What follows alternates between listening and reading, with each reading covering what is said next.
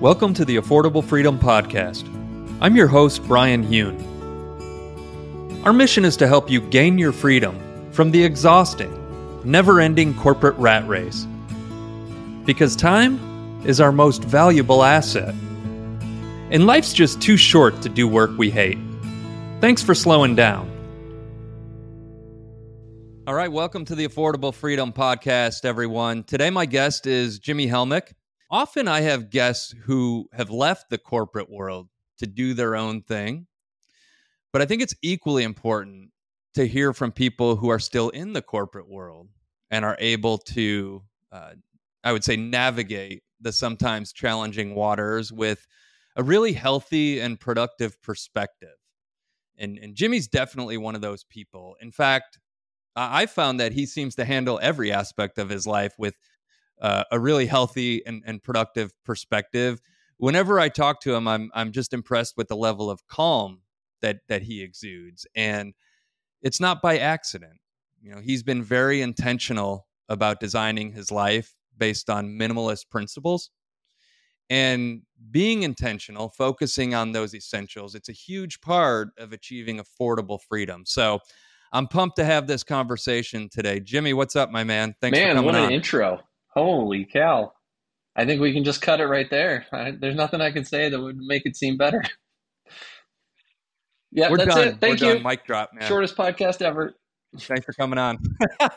So it's funny. Jimmy and I were actually supposed to have this conversation a few hours ago, but my calendar got overwhelming today.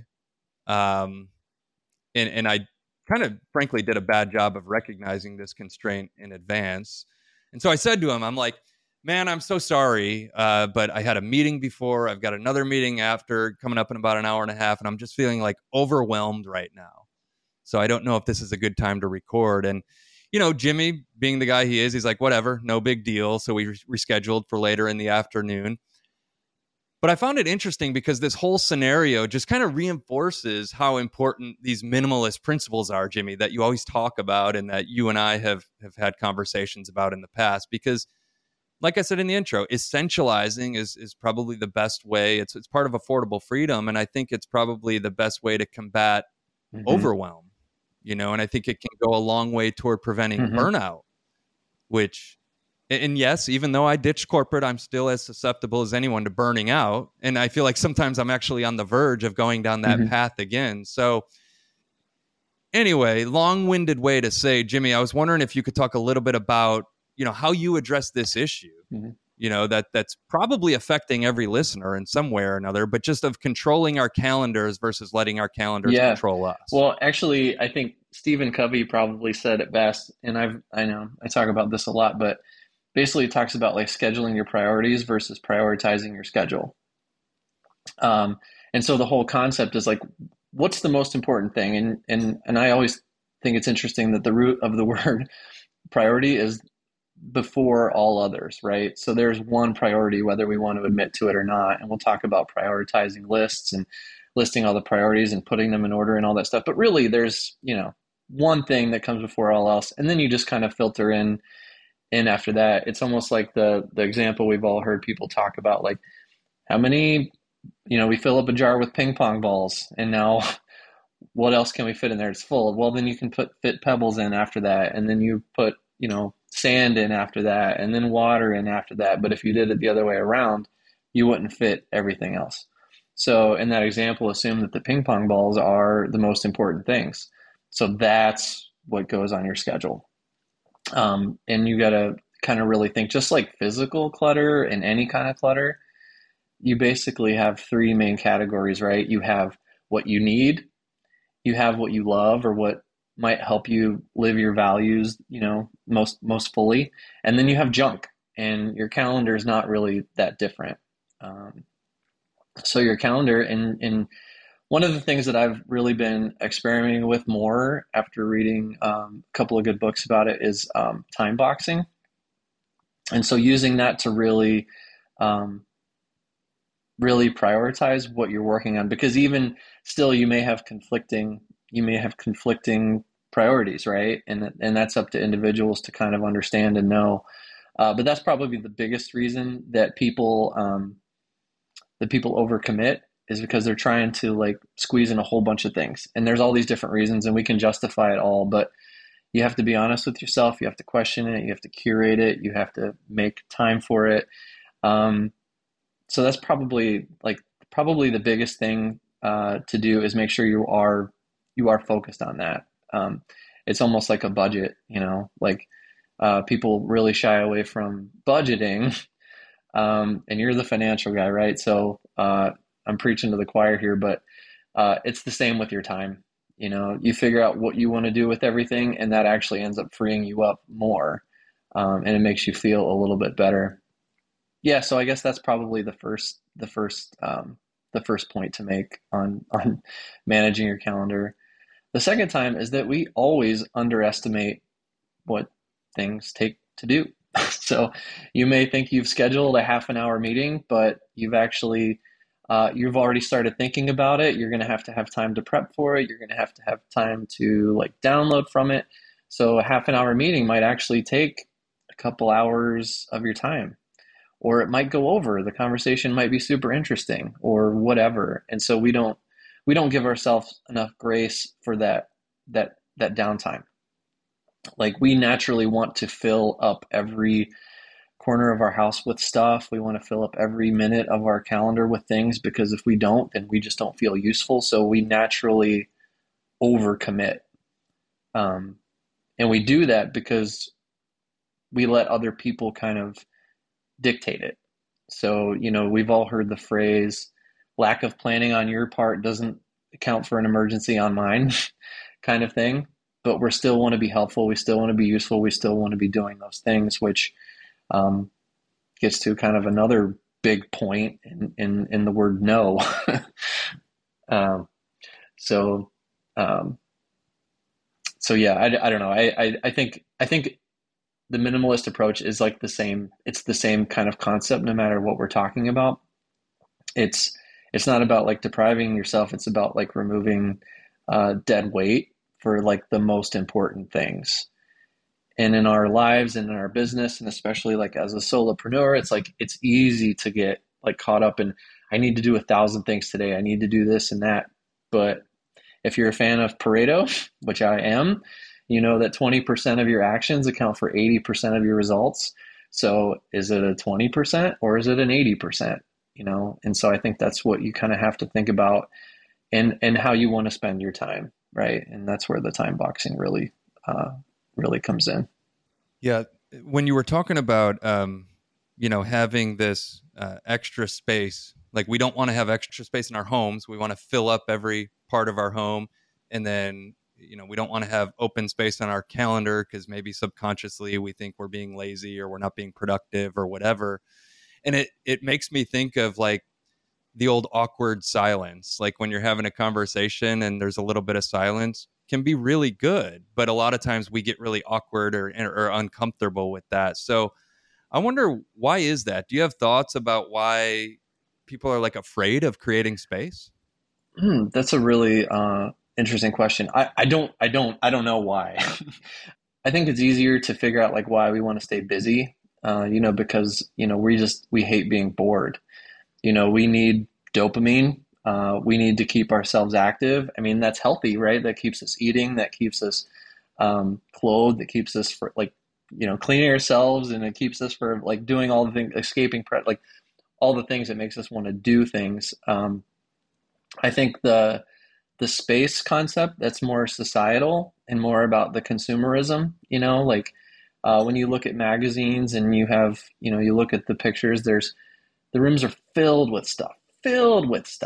It's, all the pictures with words up there that you may or may not buy into, or you just got it because it was cute, or you got it because it was on sale. But, we want to fill up our space because like, it's almost like signaling like how cool you are, like how good of a wife you are, or how like, I don't know, artistic or quirky or whatever. It's like we're trying to do that to like impress people or something. I think that the time constraint is a little bit different. I think we but kind of the same. So it's we just want to be busy. We think if we're busy, then we're being productive, which couldn't be farther from the truth. And if we're busy, then people aren't going to bug us to do something else that we don't want to do. Like there's a whole we could probably talk for a day about that. Yeah, you brought up a good point where a lot of it is just kind of society. It's not really us. We've just been conditioned to be this way, which to me makes it easier to like confront it because I could say, okay, I am this way, but it's not necessarily my fault. It's because I was conditioned in a society that makes me think this way. You know, in terms of even just like working, we think of working in like a linear fashion, right? Like if we put in an hour of work, then we're going to get an hour of production. If we put in 2 hours of work, we're going to get 2 hours of production, and so on and so on. So we have to be putting in the labor, putting in the grind in order to be successful. And that's just not the case. If you look at the most successful people out there, it's Yeah. exponential. It's not linear. It may take a really long time of doing the right things. And then eventually you get to a point where everything Hmm. kind of comes together. So have you found that to be the case? Like I know like getting into minimalism, it's a big change for a lot of people. And I assume it was probably a big, shift for you. It's not something you do overnight. So do you think of it in those terms of just like one small thing that you can do at a time and then over time it just kind of compounds, or how do you think of making that transition in terms of Yeah. your mindset? Well, so the listeners probably don't really know, but I cut my teeth in manufacturing. So I was in manufacturing for a long time. I was big into lean manufacturing and Six Sigma and all that stuff, and I've always naturally been pretty adept at streamlining and simplifying things. And I would take it incrementally, like this, take this out, take this out, take this out, take this out, and you get to a point where suddenly like you don't have anything else to cut, and whatever you have left with is like the most productive way possible. So in like the real world in life, like it's kind of the same thing. So it's like you just kind of look at it and be like, question it, like, is this serving my purpose? And to step back even further, most of us don't take the time to figure out what our purpose or passion or our values or identity or whatever you want to say. Like we actually don't know what's most important to us. And I think you and I both kind of went through that. Like we were doing again, like what society expected us to do. Like we did good in school. Why? So you can get into a good college. Why? So you can get a good job. Why? So you can get a spouse. Why? So you can have kids and one and a half pets. And like you just do those things because you were supposed to do it. Now, our parents were a different generation and they went through the depression and they went through all these things. So they made sure that we were going to college and they made sure that we got a good job because that was the most important thing. And, I know personally, I never had a conversation with my dad about like what I wanted to do. And it was all about what I could do and how could I use that to make the most money. So I was good at math. You need to be in engineering. Okay. I didn't actually do that, but that was like always the discussion. It wasn't like, well, what do you love? It wasn't like, um, that just wasn't part of their vocabulary. And even now, my dad thinks I'm crazy on this whole minimalism thing. But I do think that's like the first domino that needs to fall is like, why am I doing this? Why do I really care? What is most important to me? Because that's the only way that if what you're doing is what you want to be doing, is valuable to you. Um, and everything else is just what society has put upon us. Like we don't, we don't, we wouldn't naturally be on Amazon all the time. We wouldn't naturally be on TikTok for, hours a day. That's not something that we do, right? Like ancestrally, like that's not what they're going to do. We're going to spend our time resting and hunting and fleeing predators and like all that stuff. Like, so we fill up our days with these other things because we don't have to worry about predators really. We don't have to worry about getting food really. But we are always wanting to like be on the go and fill up stuff and impress and all that stuff. And I don't know. So one of the other things that you mentioned, Jimmy, was you talked about budgeting time, kind of the same way that you budget money. And I've been thinking about this a lot more because, I've started to realize that time is more valuable than money. And I know that's kind of like a cliche sort of saying out there. And I think a lot of people say it, but they don't actually internalize like what it means. But time really is more valuable. And so when I think of like investing, right, I think not just investing your money, but investing your time, because ultimately, if you're investing your time doing things that make you the best version of yourself, you're going to become more valuable. You're going to be able to monetize your value, and ultimately, your wealth will grow over time. So I really like that. How you can kind of budget your time. Then that takes me to where you were talking about, like, really getting to the priority, right? And like you said, there can only be one true priority. So how do you suggest somebody, really get honest with themselves to figure out what the priority is? I mean, it's a difficult thing, I think, for a lot of people do, but how do you guide people in your conversations Yeah, with well, them? and it's interesting because the conversations end up getting there no matter what we're talking about. So like if people want to talk to me about clothes, or if people want to talk to me about like kitchen gadgets, or if people want to talk to me about paper clutter or digital or calendar clutter, it comes to be like, well, what's the most important thing on your calendar right now? Why? Why is it so important to use the clothes or to trim down your kitchen stuff? It's a lot of whys, and it's a lot of like it's a lot of discussion. One thing that people underestimate, that I tend to ask the question is like, what makes you angry? Like, what makes you sad? What makes you feel shame? What makes you feel guilt? And all those emotions that we tend to put off to the side or try to immediately fix with whatever, those are extremely valuable data points. Like, if you look at what makes you angry and you really think about that for a few minutes, like, why did that make me angry? Why did that? And then, well, pretty soon, like, you get to the real thing that's really important to you. So, when my kids fight, like, or if they break something, or if they lose something, or if they whatever they make, like, I never get mad at them about that, but I get really angry when they are disrespectful to each other, because they won't do it to anybody else. They won't do it to me. They won't do it to other adults. They won't even do it to their friends, but they'll do it to each other. And that really makes me angry because I care so much about their relationship with each other and the family. So like this just happened the other night. And so I think that's one way to know like what's really important to you. Um, and I know I've already mentioned Seven Habits once, but I'll do it again. You're welcome, Stephen Covey.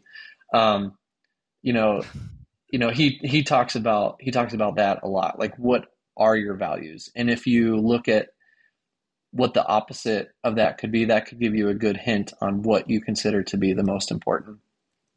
Um, so that was actually one of the biggest turning points in my journey, was trying to figure that out. And frankly, before you figure that out, like everything is essentially a distraction, right? So if you don't know what you're trying, what do they say? Like, if you don't know where you're going, any path will lead you there, kind of thing. So it's like you really need Hmm. to know, like, you really need to know where you're headed. Like, you really need to know what you want to be, and no one can answer that for you. But when I talk to people, it's that why, and it's, well, tell me about this, and it's like, well, what do you think here? And it's a very personal situation, and we all kind of end up getting to the same place. Like, we all like love our families. We all want to leave a good legacy. We want to do what's right. We want to help our fellow man, and we want to all that kind of stuff. It all kinds of gets there, but we have different words that we use, and we have different ways to focus on it. My three values, and I'm thinking about adding a fourth, but it's health, love, and growth. And the fourth one might be simplicity. I haven't decided on that yet, but those are the three things. So those are your lighthouse values. Like, if you have to question, like, is this something that I want to do, or is this something that I want to own? And okay, well, how does that line up with the values, and how does it line up with the identity that I want to have? If I want to be fit, is this going to help me be a fit person? Like, I don't know. There's lots of interesting things. Yeah, it's very similar to, again, going back to the way that I view budgeting from a money standpoint. And like one of the things that I've done is I've distilled my life down to like my three highest values, which for me are my most important relationships, um, the experiences that I want to have, and then, kind of like my purpose and my legacy, you know. And then I look at all of my expenses and are they supporting those values? Then I can look at like tactical financial goals, savings goals. Are they Hmm. supporting those values? And so I think that's the key. And I like thinking in threes, just Yeah. like you. I think that helps us to kind of retain it a little bit better and stay committed. Uh, so sticking with talking a little bit about money, um, minimalism, which one of the things that I've found, and it's probably pretty obvious, is that it's good for your bank account, right? Because you're not, I think a lot of people think of minimalism and they think of like somebody who's a Yeah. cheapskate or super frugal. And that's not the case. It's just being intentional about where your money is going so that it actually makes you a happier person and gives you better financial well-being. So I'm wondering if you could talk a little bit about just how this mindset has improved your financial situation and got you to a point where like you've got options. We were talking before we hit record that there's things you can do in your life because you're managing your money properly. So can you talk about that a little bit?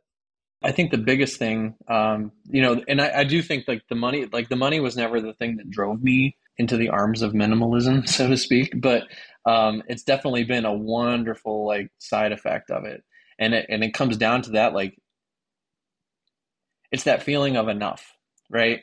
Like, we use money, we use shopping. People talk about retail therapy all the time. We escape into maybe like alcohol or gambling or whatever, and we're just throwing money away at things that don't always line up with our values, right? And we're using that to escape, or we're using that to feel like more complete. Advertising and marketing have done a wonderful job of making us feel like we're incomplete. They're making us feel like we don't have enough, because when we feel that way, we buy stuff. Like, Mhm. and when you really start questioning the things and you really start putting the work into like decluttering and getting rid of like stuff in your house or stuff on your calendar or stuff in your budget, like you really start questioning, you realize you don't actually need that many things. Like, you don't need 1,000 board games to have fun with your kids, maybe you need a few just to have variety, or you don't and you borrow it. If you have 1,000 books, that doesn't mean you're going to read. I actually got rid of all of my books, which I have a few friends that probably will listen to this that have a ton of books, and we've had discussions about that. But I got rid of all my books, and the funny thing that happened is I actually started reading more. um, because Huh. I get all my books from the library now, or I rent them like digitally or borrow them digitally, and now I'm on a timeline. So I read the book and then I return it, and then I get another one. Instead of looking at a bookshelf full of things that I bought and I haven't read and all the guilt and shame associated with that, I just don't have that anymore. So that burden is all gone. It's hundreds of little sources of guilt that I don't have to deal with anymore. Somebody else is using them. Um, Wow.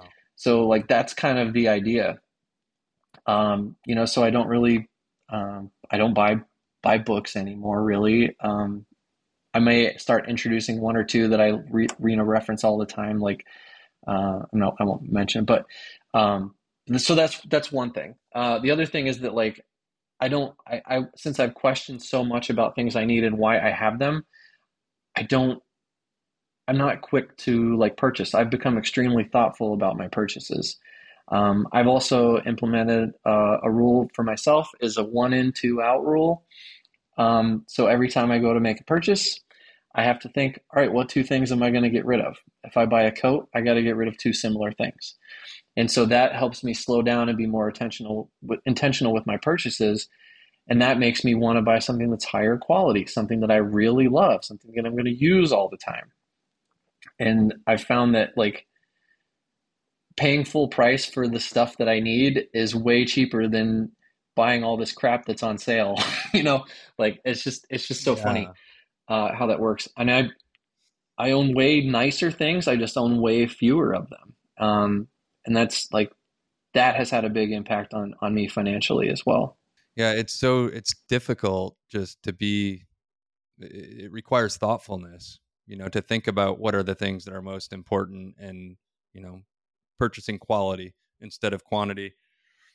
Because like you alluded to earlier, we're being bombarded all the time with all these things that we need to buy, to make us happy, and, things that are on sale and all that kind of stuff. So I know we kind of touched on this a little bit already, but can you talk a little bit about the concept of minimalism from, a mental standpoint as well as a physical standpoint, and how those things are kind of intertwined, because I've found that when my physical space is cluttered, then my mental space starts to get a little bit cluttered as well. So do you find that to be pretty common? And what are your thoughts on kind of looking at it from those two Yeah, it's perspectives? interesting because this is one of those like chicken or the egg discussions, you know? So one thing like Yeah. when your brain's a little bit cluttered and you're feeling stress, a lot of people like tend to go shopping. Like they tend to think like, what do I need? Right. So like if I'm feeling like a little chaotic and I'm feeling like whatever, it's like, oh, I can escape and do like retail therapy, right?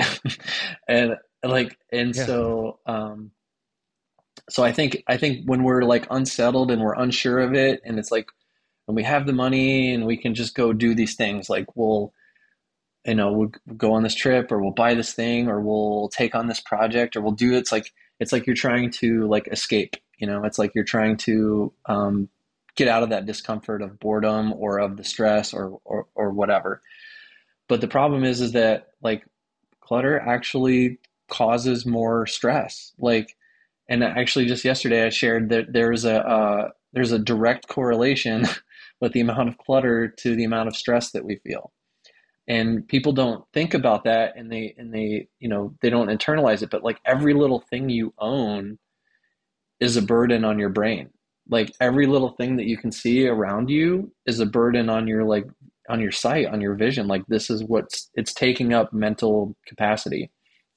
Um, and the study actually showed that it was more common in like women. It was very directly correlated to women that are more stressed because of the clutter, which I thought was super interesting. But clutter stresses me out totally. So I don't know that it's not limited to women, that's for sure. Um, but I think that one, the clutter is a symptom of like just like mental clutter, like the stress and anxiety and all the things that we're dealing with because we escape to that. We go and buy this thing because we think that'll fix it. But then the thing that we get actually adds to our clutter because now we just have more things to take care of, more things to think about, not to mention the money that we spend on it. So that becomes more of a financial burden. Now you've got more debt, maybe that becomes more financial clutter. So it really is kind of cyclical. And the only way to like break the cycle is to just stop and think about it. Uh, Mandel Mall would say you have to, it takes intent to be intentional. Like, and you have to be intentional with it, and you have to put a stop in like somewhere and just be like, okay, what am I really doing here? And that's what I've done in my life, and that's what I'm helping people do. And it's amazing. It's amazing the impact that it has on people. Like it's unreal. Hmm. Hmm. So the other area that I'm interested in, kind of where minimalism can be applied is in running a business, Hmm. right? Because there's a lot of, solopreneurs out there now. That's a Hmm. big trend right now. And a lot of the listeners are maybe contemplating starting their own business at some point. So how do you think of that in terms of just running a business from a minimalist standpoint? Well, I think it's the same concept, right? And it's something that I've struggled with, and I've started this journey now with this like mentorship, coaching, whatever you want to call it, as a side gig. Um, but I think it all comes down to like what you consider to be the highest value, and you throw everything you've got at that. Um, like you said before we hit record, talking about all the different things that we could possibly do. I've bounced around from writing books to ebooks to workbooks to creating an app to recording a podcast to a newsletter, and there's all these things that you can do. Um, but I decided that the most valuable way I can spend my time is focusing on one-on-one coaching because I think that's the highest value. All those other things might eventually be useful and all that, but I want to get really, really good at that one thing, and everything else would just be clutter. Everything else would just be a distraction from that. So, our friend Lynn would agree with that. Simplify, just focus on one thing. So, I think minimalism really lends itself well well to that. Yeah, I've been trying to incorporate some of those principles of minimalism into my business, and I go through kind of these stretches where I'm like, okay, I've got it, I've got my focus, and then I get distracted by something else, and it's kind of like the exact same thing that happens with not necessarily the stuff. Like I'm pretty good about that, but time. What we talked about earlier, I get distracted on something else, and so I can definitely see how just these concepts apply to many different aspects of our life. And it just comes down to like, you know, the foundational work that has to go in on the front end, which you touched on, is what are your values? What are the things that are most important to you? And it's so hard for a lot of people to like be comfortable just sitting alone with their thoughts. Like that can be a really scary thing for a lot of people. But I think you really need to get comfortable with that, like being alone and really thinking and reflecting, and then getting comfortable with having less and not caring about what other people think, and then becoming comfortable with having more space and downtime and not beating yourself up for not being a productivity guru, and Well, what was the quote? Like all of humanity's problems come down to the fact that we cannot sit quietly in a room by ourselves. Like we have to be going. But it's a good quote that I always think about because I can't do it. I have a hard time having silence in conversations. It's something I've been trying to do more of. It's one thing that I am actively working on. But yeah, yeah, it takes a lot of thought work, to kind of figure it out, and you have to really question yourself. The problem is that we've burdened ourselves with so many stories.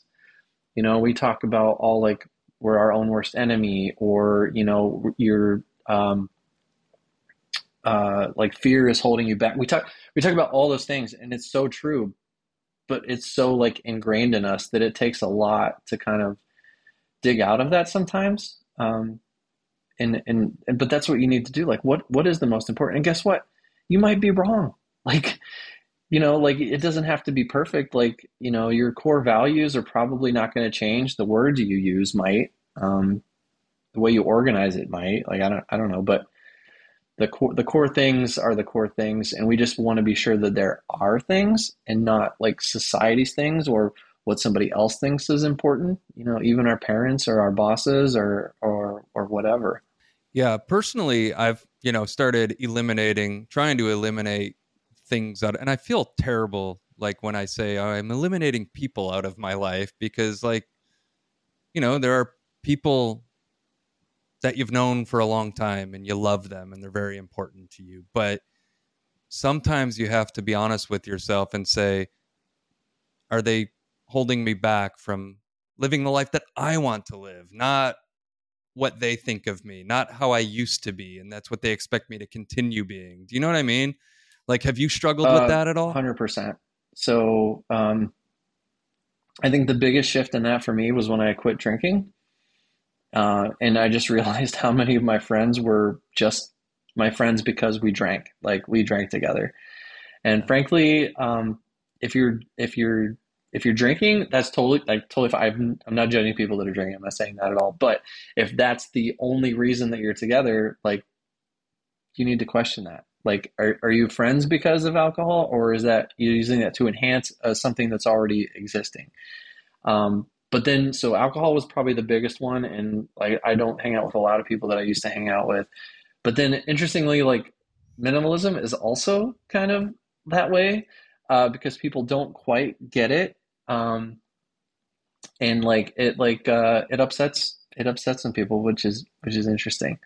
Like my family has to deal with it because they can't get rid of me. But I say no a lot more than I used to. I'm a lot more careful with my time. I'm way more protective about my sleep, like all these things. Like I don't commit to things that I don't absolutely have to commit to, and so like that's kind of tough for some people. But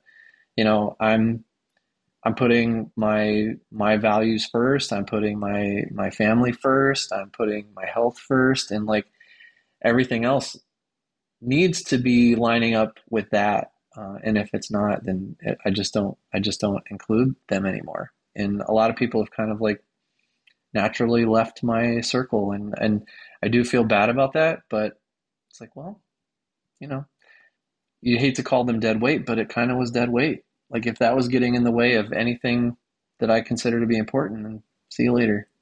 And at the end of the day, like if they care about you truly, then they'll understand that this is something that you're doing Yeah. because you need to, right? So I think for me personally, I've always been like a people pleaser. I don't know where that comes from, but it's always been the way I've been. And I just want like everybody to like me. I want everybody to think positively about me. And it like crushes me sometimes if they don't. And so that makes it a lot harder to kind of like cut people out. And I'm sure there's a lot of people out there that deal with that, but yeah, it is a very difficult Well, thing to I do. think we all have that to an extent. I'm definitely that way. I mean, I've gotten better at saying no. I've gotten better at like living the way that I want to live, regardless of what other people like think. And I think it's true that um, like anything that you have in your life, you let into your life, right? And you just need to be clear about like why they're there. Are they helping you? Is it somebody that you're helping? Is it like, and there's different levels of relationships, of course, and all that stuff. But at the end of the day, like, I don't know, you gotta do you. You gotta like be true to yourself, and Yeah. anything that's in the way of that just shouldn't be there. You know what helped me a lot with this is when I had children and I started to realize that if I'm not at my best, I can't be at my best for my children. And then I started like kind of rationalizing like if I'm not at my best, then I'm not going to be at my best for my friends or my family or whatever. So I don't know. I think we have to be comfortable with maybe being a little bit selfish, so to speak. But it's not really selfish. It's trying to be our best for others, Yeah, right? well, I think, and that's an interesting statement because I think anything we do is selfish. Like, even people that are like offering to charity and doing all this, like volunteering and all this stuff. Like, yes, they're definitely helping others. Yes, is worthy. Yes, but it makes you feel good. Like, it is like something that like you're Yeah. doing for you. So I think being selfish is like okay as long as you're not like negatively impacting others. Like our first responsibility is to ourselves.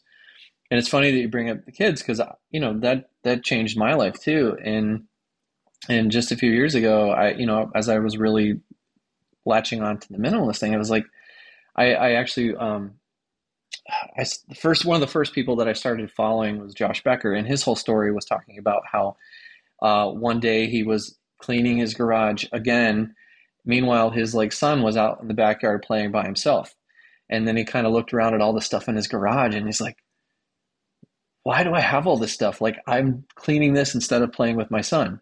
And so like that like really spoke to me, and I started shaping my whole life around that idea. So I just started decluttering the hell out of my house, including the garage and all that stuff. And my God, it's changed everything. Like, and everything that I did and kept, it was like, what do we have that's like promoting time together? What do we have that's promoting family time? And what do we have that's distracting from that? So this is probably a silly example, but we had a Nintendo Switch and we had a PlayStation 4 with the fancy virtual reality and everything. And then I realized that this like the virtual reality, it's like one player, it's all this like it's always like a one player thing. But the Switch was like, hey, we all play the games together, like we play Mario Party or whatever. And so we got rid of the PlayStation 4 because it was distracting from time spent together, got rid of the TV in our living room. We have a TV in the basement still, but like, because we wanted that room to, to talk, to do homework, to read, to draw, to color, like whatever. And so it's really getting rid of stuff that I felt was in the way of that value in the kids. And this is a huge deal. It's a huge deal. But people are like that too, like if you're committing to, I don't know, volleyball every week or bowling every week or whatever, and you're taking the time away, and you just have to kind of decide, like, is that worth your time? And is that lining up with the person that you want to be? Yeah. Yeah, again, it all comes full circle to the value, right? If your value is spending time with your children and your value is the relationship that you have with your family, then eliminate things that are pulling you away from that value.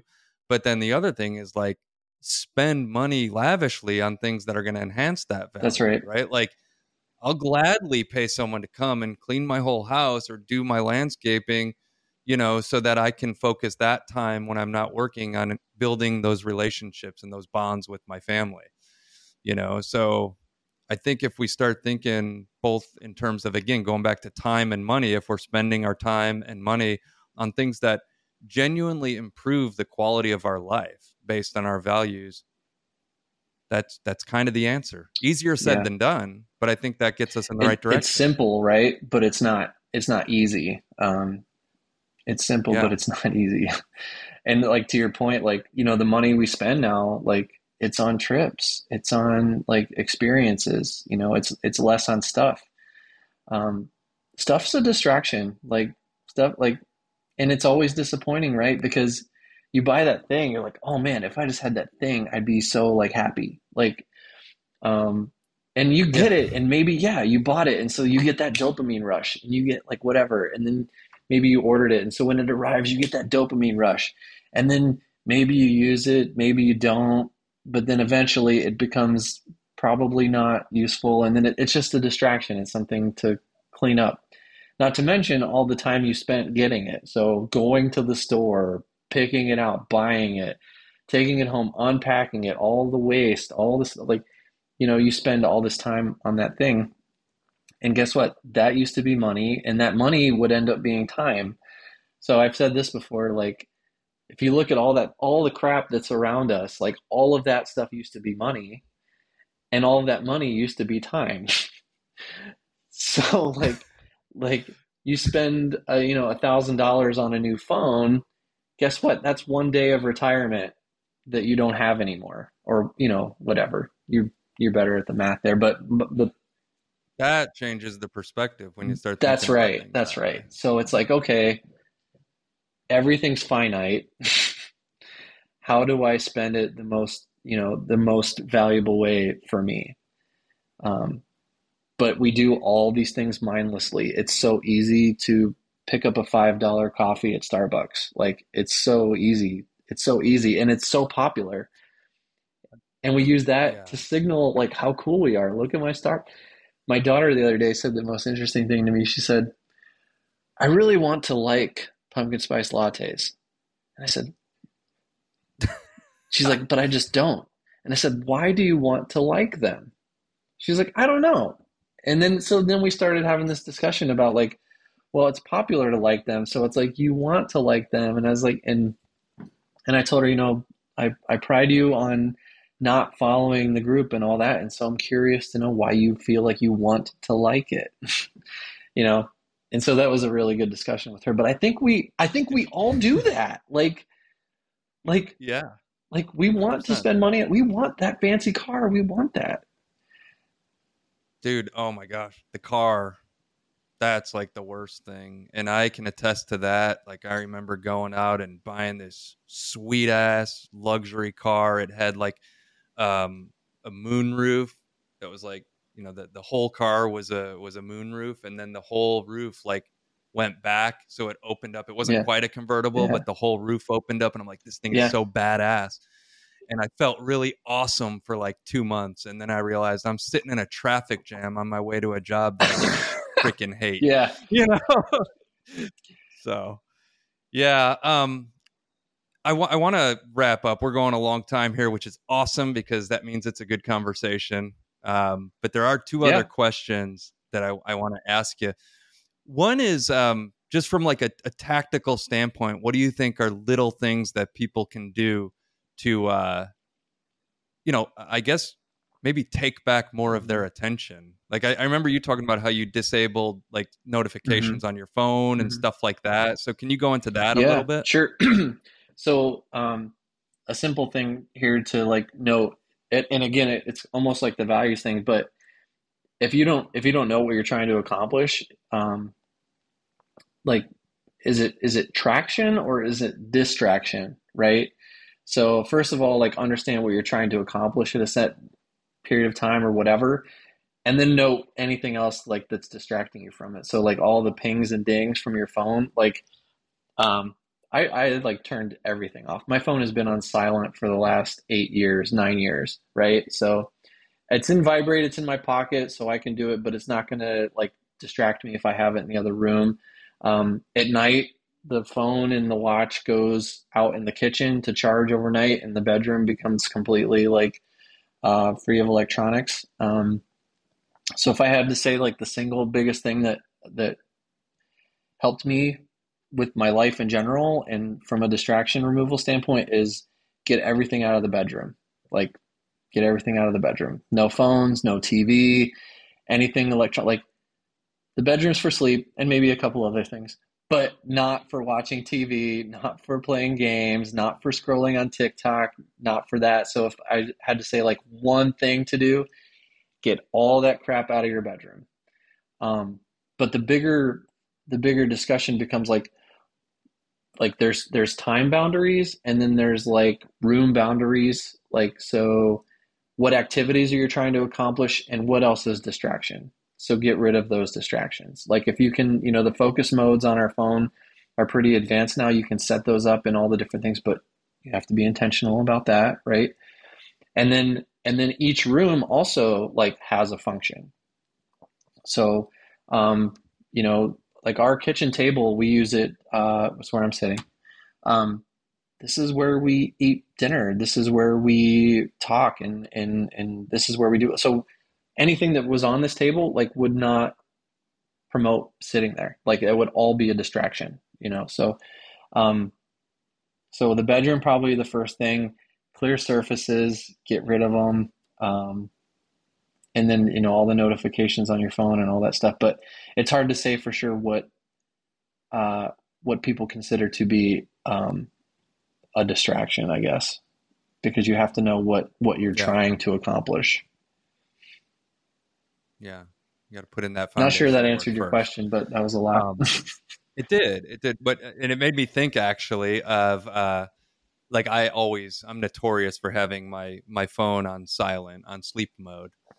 And my friends will give me shit about it. They'll be like, dude, you're like on silent all week long. I'm like, yeah, well, that's because I tend to get anxiety and that Yeah, enhances it. And guess what? They're still my yeah, friend. They still hang out with me. They're not mad at me. So again, going back to that point about trying to take care of yourself without really worrying too much about what other people think. I think if you're honest with people, they'll respect that's your that's decisions. Point 100%. And blank. and I think I like this quote too. Basically, like people that are upset with you setting boundaries are the reason that you need boundaries. And so like Yes. those personal boundaries, you got to be just crystal clear with them. Like, I'm done. Like forever and a day, I would be available 24/7 for people at work. I would have my email on my phone. Eventually I got to a point where like I'm not doing this anymore. Like I'm not I took the email off of my phone so I don't get work emails at night. That was a huge distraction for me. It caused a lot of stress. You can't do anything about it anyway. So if people want to get a hold of me, they have to call, they have to text, and everybody at work knows it. Even at work, I don't check my email nonstop. I have 3 times a day that I check my email, and people know that. Like they know, like if they need me, like they can't count on an email to be a conversation, which it shouldn't be anyway. Like just come see me, just call me, just text me, then I'll get back to you. Um, But again, everything's kind of personal. Um, some people have to be on call and accessible all the time. I'd argue they really don't, but Yeah. If you're a doctor and you're saving lives, then okay. yeah, So one last question I want to ask, and it's completely off topic, but let's do it. a while back, I remember you were talking to me about one of your jobs that you had. I think it was in high school where you worked at Express. And I forget, there was like a promotion or something you were trying to sell to get customers to sign up for something. And you talked about like sexy indifference, I think. And so I've actually like started using a little bit of that as I'm building my business, because you don't want to come across as desperate, right? So I just felt like that was really good advice. I don't know if you intended it to be sales advice, but it was. And I think sales advice is good for anyone who's thinking about starting a business. So can you talk about that a little bit? Yeah, so I was in college at Ohio State, and I was in Columbus, which is actually where the Express headquarters, as the limited headquarters, was at the time. And I was working at the checkout at the women's clothing store. And so one of the biggest things that corporations push is credit cards, right? And by the way, that could be a whole other topic for us one day. But we got rewarded for getting people to open credit cards, right? And so there's a couple things that really helped me out with that. One is that I didn't care if they opened a credit card or not, and all I did was kind of educate them on the benefits of it in kind of a nonchalant way. Like, oh, hey, your bill's like $180, and I was able to do the math quick in my head at that time. So I was like, you could save like $27 if you open this credit card. And I was like, and you can even pay it off right now, like if you just want to pay it off. Like, and I was like, it takes a few seconds. It's really not a big deal, but if you want to do that, you can. And I would just kind of move on, and they'd be like, oh, okay. But anyway, I was very nonchalant about it. I was very like indifferent, and yet I outperformed everyone. So like and it was just me and a bunch of ladies, and all the other ladies would like, oh, they would blah, blah, blah. You could do that. It just like, like you just like nails on a chalkboard. But they thought like, that's how I sell, and that's how I do it, and that's how and I'm like, they're like, how do you do it? And I was like, because I don't care. It's like, it's that sexy indifference. Like, people smell desperation. People know when you're trying to sell to them. It's like, my education to them was like, here's the value. It's up to you. It doesn't matter to me. And because it didn't matter to me, they knew I wasn't trying to sell to them. Like, it was like, this is the value. If you want to save that $27, we can do it. And I was able to also remove the friction of like saying, you can pay it off right now. You don't even have to carry the balance, And it didn't matter to Express if they paid it off there, because once they have the credit card, they get the coupons, they get the emails, they get all these things. They have this commitment to the company now. So it's like, it didn't matter. And so I won every time by a lot. Like, it wasn't even close. Like, yeah. And so I'll take that and just tie everything up here, because I feel like minimalism helps you get to a point where you've got enough and you're not worried about having more all the time. So then you can come to people and say, hey, I created this business that's really awesome and really helpful for my ideal client. Take it or leave it.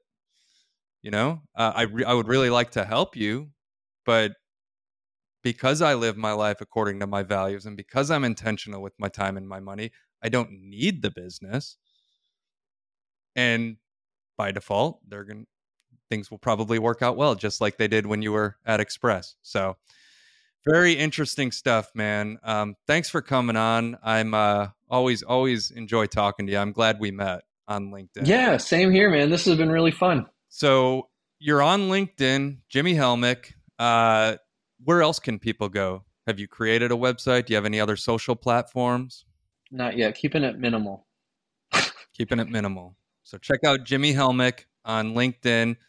Always some good tips on minimalism. Thank you, my friend. All right, buddy. Thanks, Brian. Thanks for listening today. And if you have a moment, check out my website at reflectivewealth.com. Everything you need to know about my business is there. Because if there's one thing I've learned in my career, transparency and accountability are critical to a healthy financial services industry. Thanks, and see you next time.